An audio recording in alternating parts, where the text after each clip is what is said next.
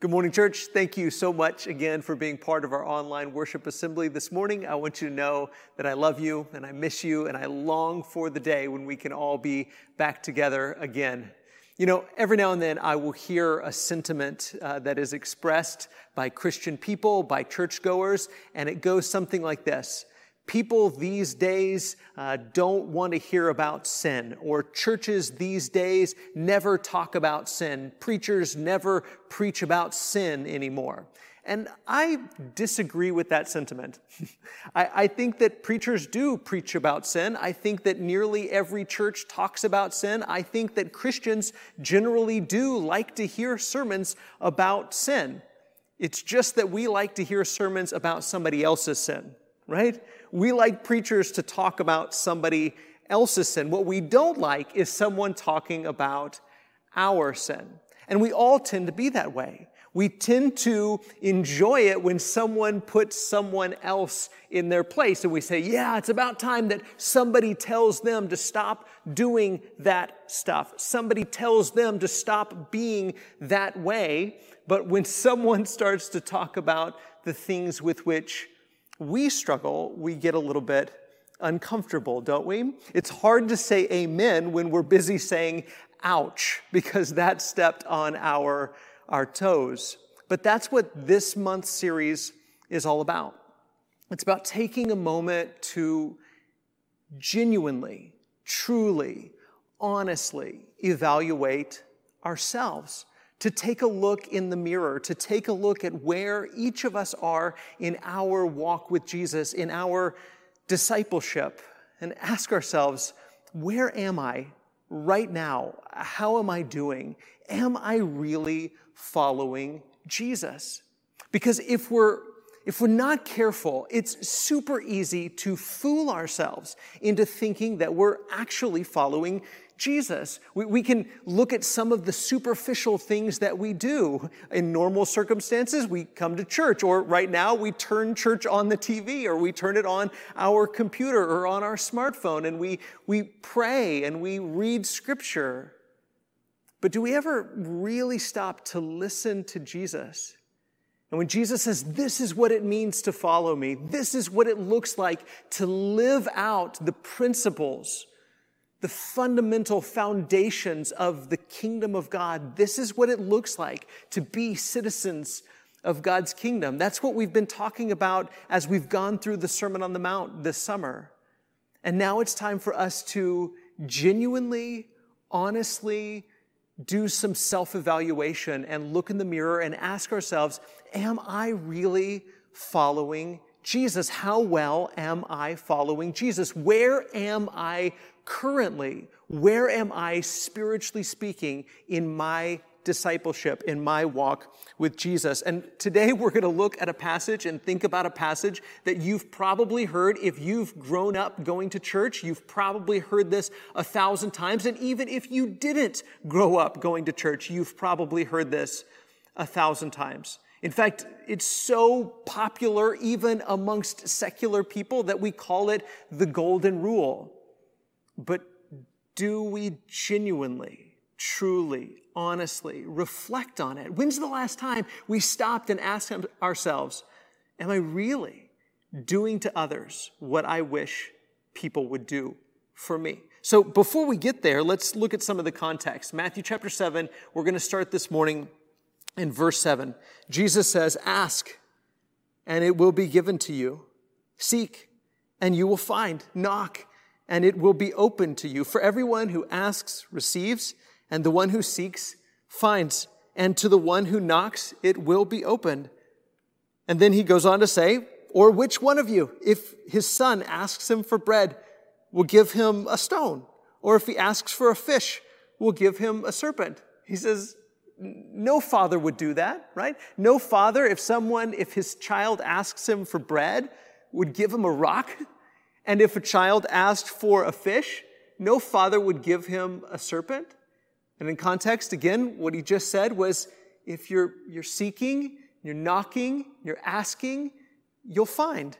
And he says, if you then, who are evil, know how to give good gifts to your children, how much more will your Father who is in heaven give good things to those who ask him.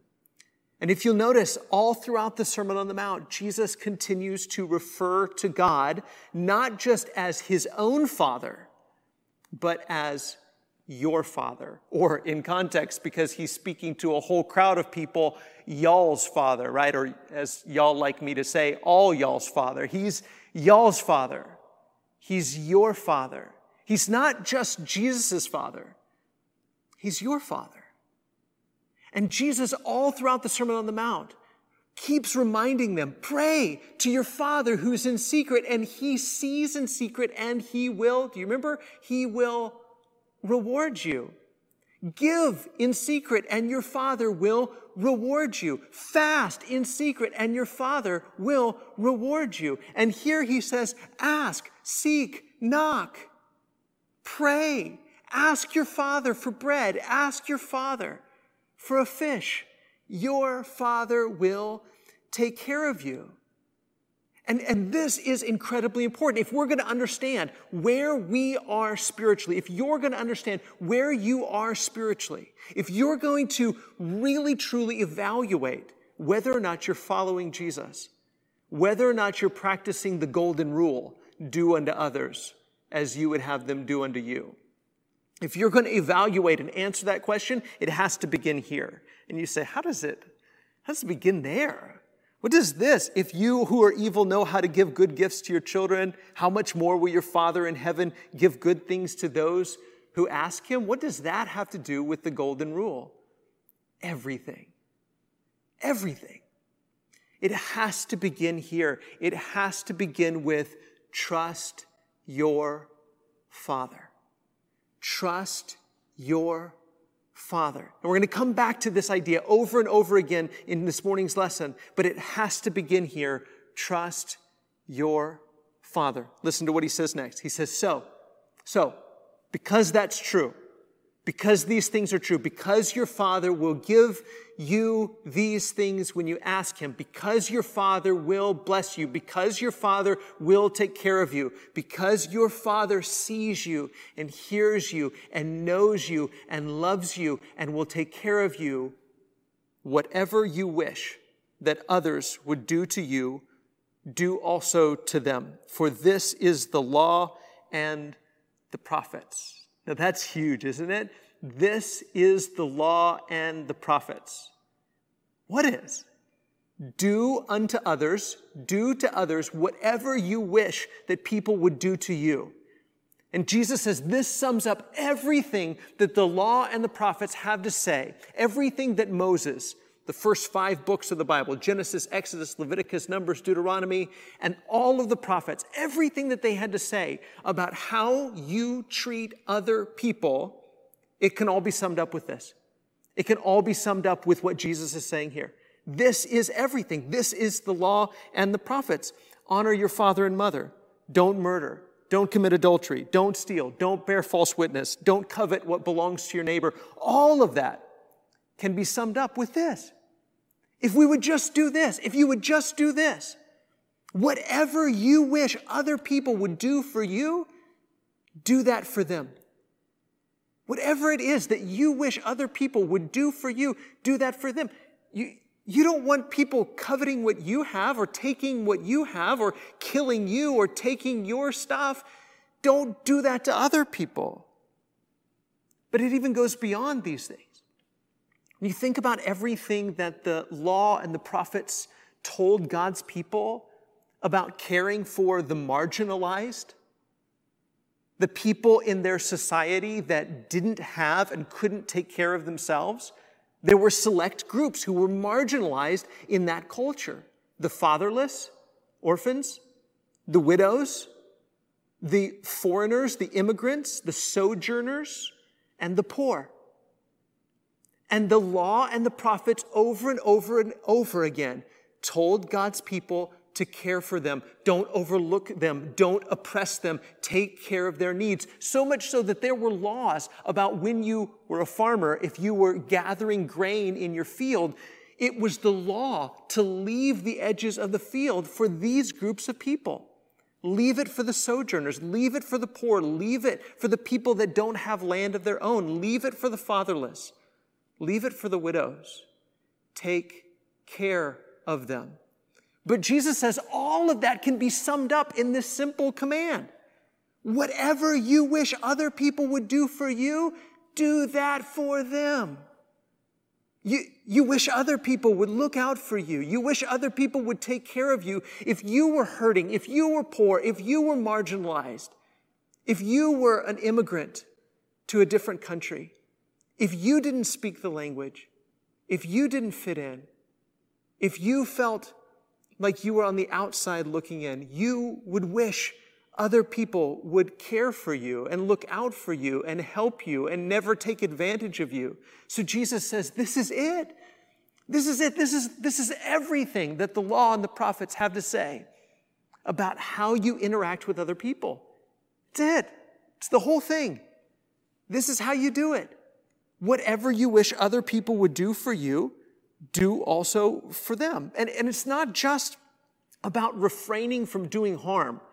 You know, sometimes, especially when we're teaching this principle, this golden rule to our kids, and we say, hey, Johnny, don't hit your brother. You wouldn't like it if he hit you, so don't hit him, right? Do unto others as you would have them do unto you, right? You wouldn't want somebody to do that to you, so don't do that to them. And so we apply it in the negative, like you wouldn't want this to happen, and because you would not want this to happen, don't do it to other people. And it's good to apply it in the negative. You wouldn't want somebody coveting your stuff. You wouldn't want somebody stealing from you. You wouldn't want somebody getting on Facebook and talking about how horrible of a person you are, so don't do that to other people, right? But it's not just to be applied in the negative, it's also to be applied in the positive. I mean, he says, whatever you wish that other people would do, whatever you wish that others would do to you, whatever you wish, whatever you wish. Imagine if we were to sit down and at Christmas time, we often talk about a wish list, right? A wish list. These are all the things I wish for. These are all the things I want. These are all the things that I imagine, wouldn't it be better if I had this? And Jesus says, take your wish list and apply it to other people. I mean, it's really easy, isn't it, in our life to sit around and say, I wish other people would do this. I wish other people would do that. I wish other people would help me with this. I wish other people would, whatever, fill in the blank. And Jesus says, you have your marching orders right there. That's them. That's it, right there. Do that. Do that. Whatever it is that you wish other people would do. And you think, wouldn't it be great? Wouldn't it be nice? Wouldn't it be wonderful if people would do that? Go do that. Go do that. Not in an effort to manipulate them, other people, into also doing it. You don't do it in order to get them to do it for you. You don't even do it in order to manipulate them into joining you. You just do it because it's the right thing to do. And Jesus says, if you would do this, if you would make a list of all the things that you wish other people would do for you, and you would go out and proactively do that for others, you'd fulfill the law and the prophets. This is what God has always expected of his people. This is what he's always called you to do. It's not complicated. It doesn't mean it's easy. Just because something is simple doesn't mean it's easy. This is simple, but it's incredibly difficult and it's challenging. And Jesus says, this is what all of the prophets, and this is what Moses always had called you, y'all, God's covenant people, to do. Whatever you wish other people would do for you, go do that for them. But we spend so much of our time, don't we? We spend so much of our time just sitting around wishing that other people would behave this way. We spend so much of our time regretting and lamenting that people don't do this or that more often. And Jesus says, are you doing these things? All the things that you wish other people would do for you. Go do those. Go do those. Stop doing the things you don't want other people to do to you, but proactively do the things that you wish other people would do for you simply because you belong to your Father. Look at verse 13. He says, enter by the narrow gate, for the gate is wide and the way is easy that leads to destruction. And those who enter by it are many, for the gate is narrow and the way is hard that leads to life, and those who find it are few.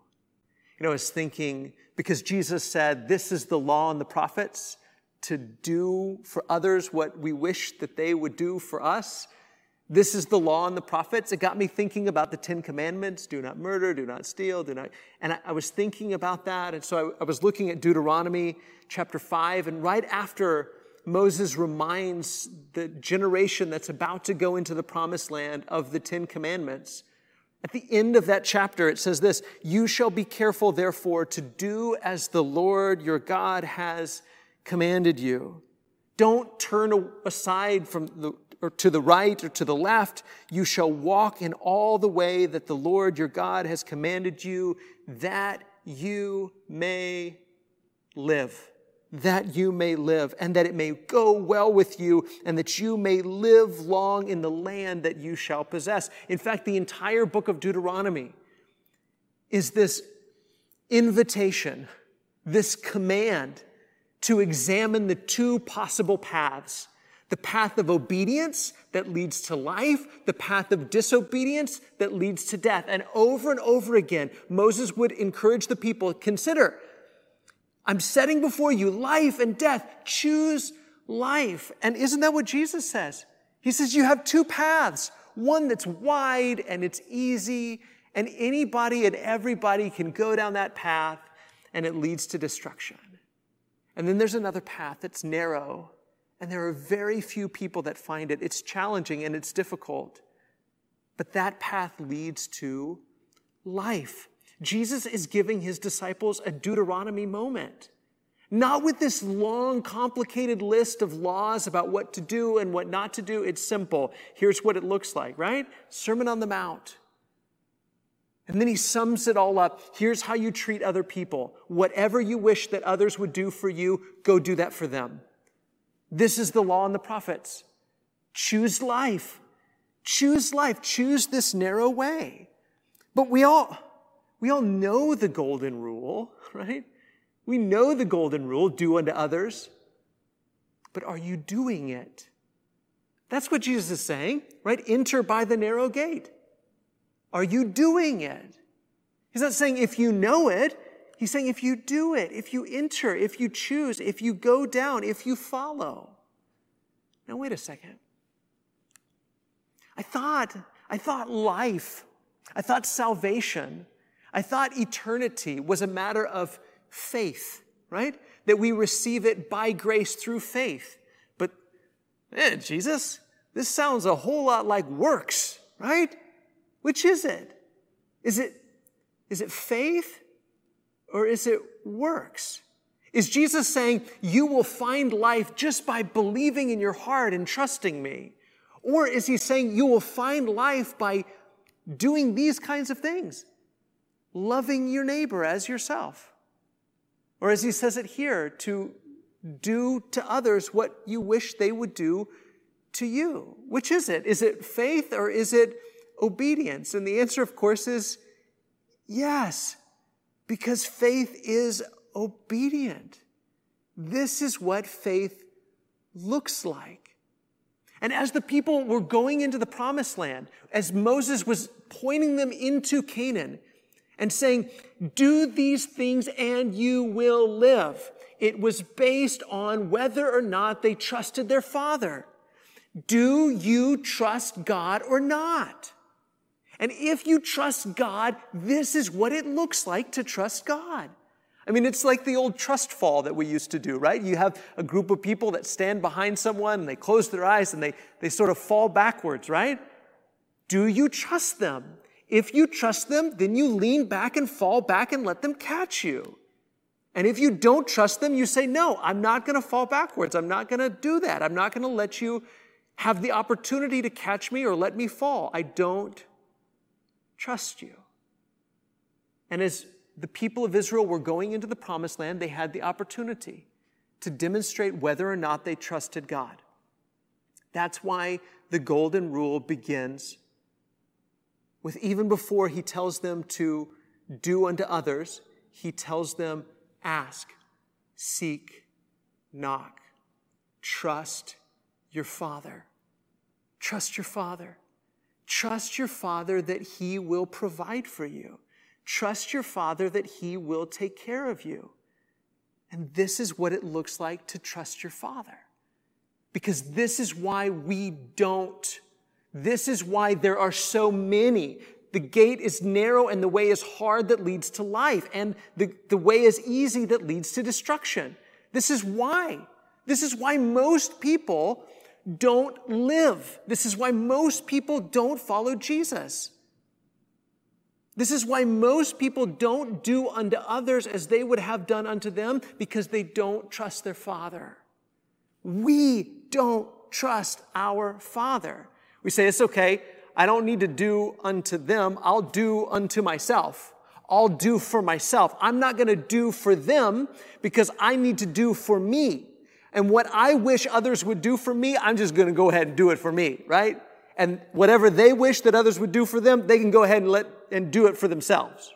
You do for yourself, I'll do for myself, and we'll all be okay, right? That's how we tend to live our lives. And most people, many people, live their lives that way.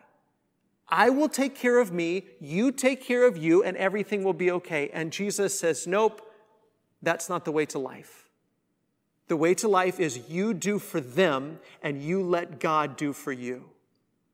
You trust that your Father will take care of you, and you take care of everyone else. And we might sum it up this way. We do for others because we trust our Father to do for us. We do for others because we trust our Father to do for us. Isn't that everything that he said in chapter 6? Pray to your Father who's in secret, and your Father who sees in secret will reward you. Give in secret, and your Father who sees in secret will reward you. Fast in secret, and your Father who is in secret will see and reward you. He will take care of you. Blessed are you who are hungry, who hunger and thirst for righteousness, because you will be satisfied. Blessed are the poor in spirit. Blessed are the meek. Trust your Father, and he will take care of you. So do for others because you trust your Father to do for you. But we're so very independent, aren't we? That's okay. That's okay. I'll do for me. You do for you. I'll do for me, and we'll all be okay. And Jesus says, stop. Because there are some people who can't do for themselves. They don't know how to do for themselves, or they don't have the strength to do for themselves. And so whatever you wish that other people would do for you, you go and you do that for them. Not in order to manipulate them into doing for you, and not even in order to manipulate them into doing with you, but simply because you trust your Father. We might even say it this way: faith in your Father is demonstrated by love for your neighbor. Faith in your Father is demonstrated by love for your neighbor. And this is what it comes down to. This is how we demonstrate our faith in our Father. And this is consistent all throughout everything Jesus says in his ministry, isn't it? It's consistent with everything that Paul would say in all of his letters and everything Peter would say. Paul would say things like, listen, if you give away all of your stuff to the poor and you have faith that can move mountains and you speak in the tongues of angels, but you don't have love, it's nothing. It's nothing. If you don't have patience and kindness, because love is patient, love is kind, and it doesn't envy, and it isn't rude, and it doesn't boast, and it isn't self-seeking, and it keeps no record of wrongs. Love treats others as it wants to be treated. This sums up the law and the prophets. And so wait, is your salvation, is your eternal life based on your faith or based on your works? Yes. It is based on your faith, whether or not you put your trust in God, in the Father, through the Son, in the Spirit. Do you trust Him?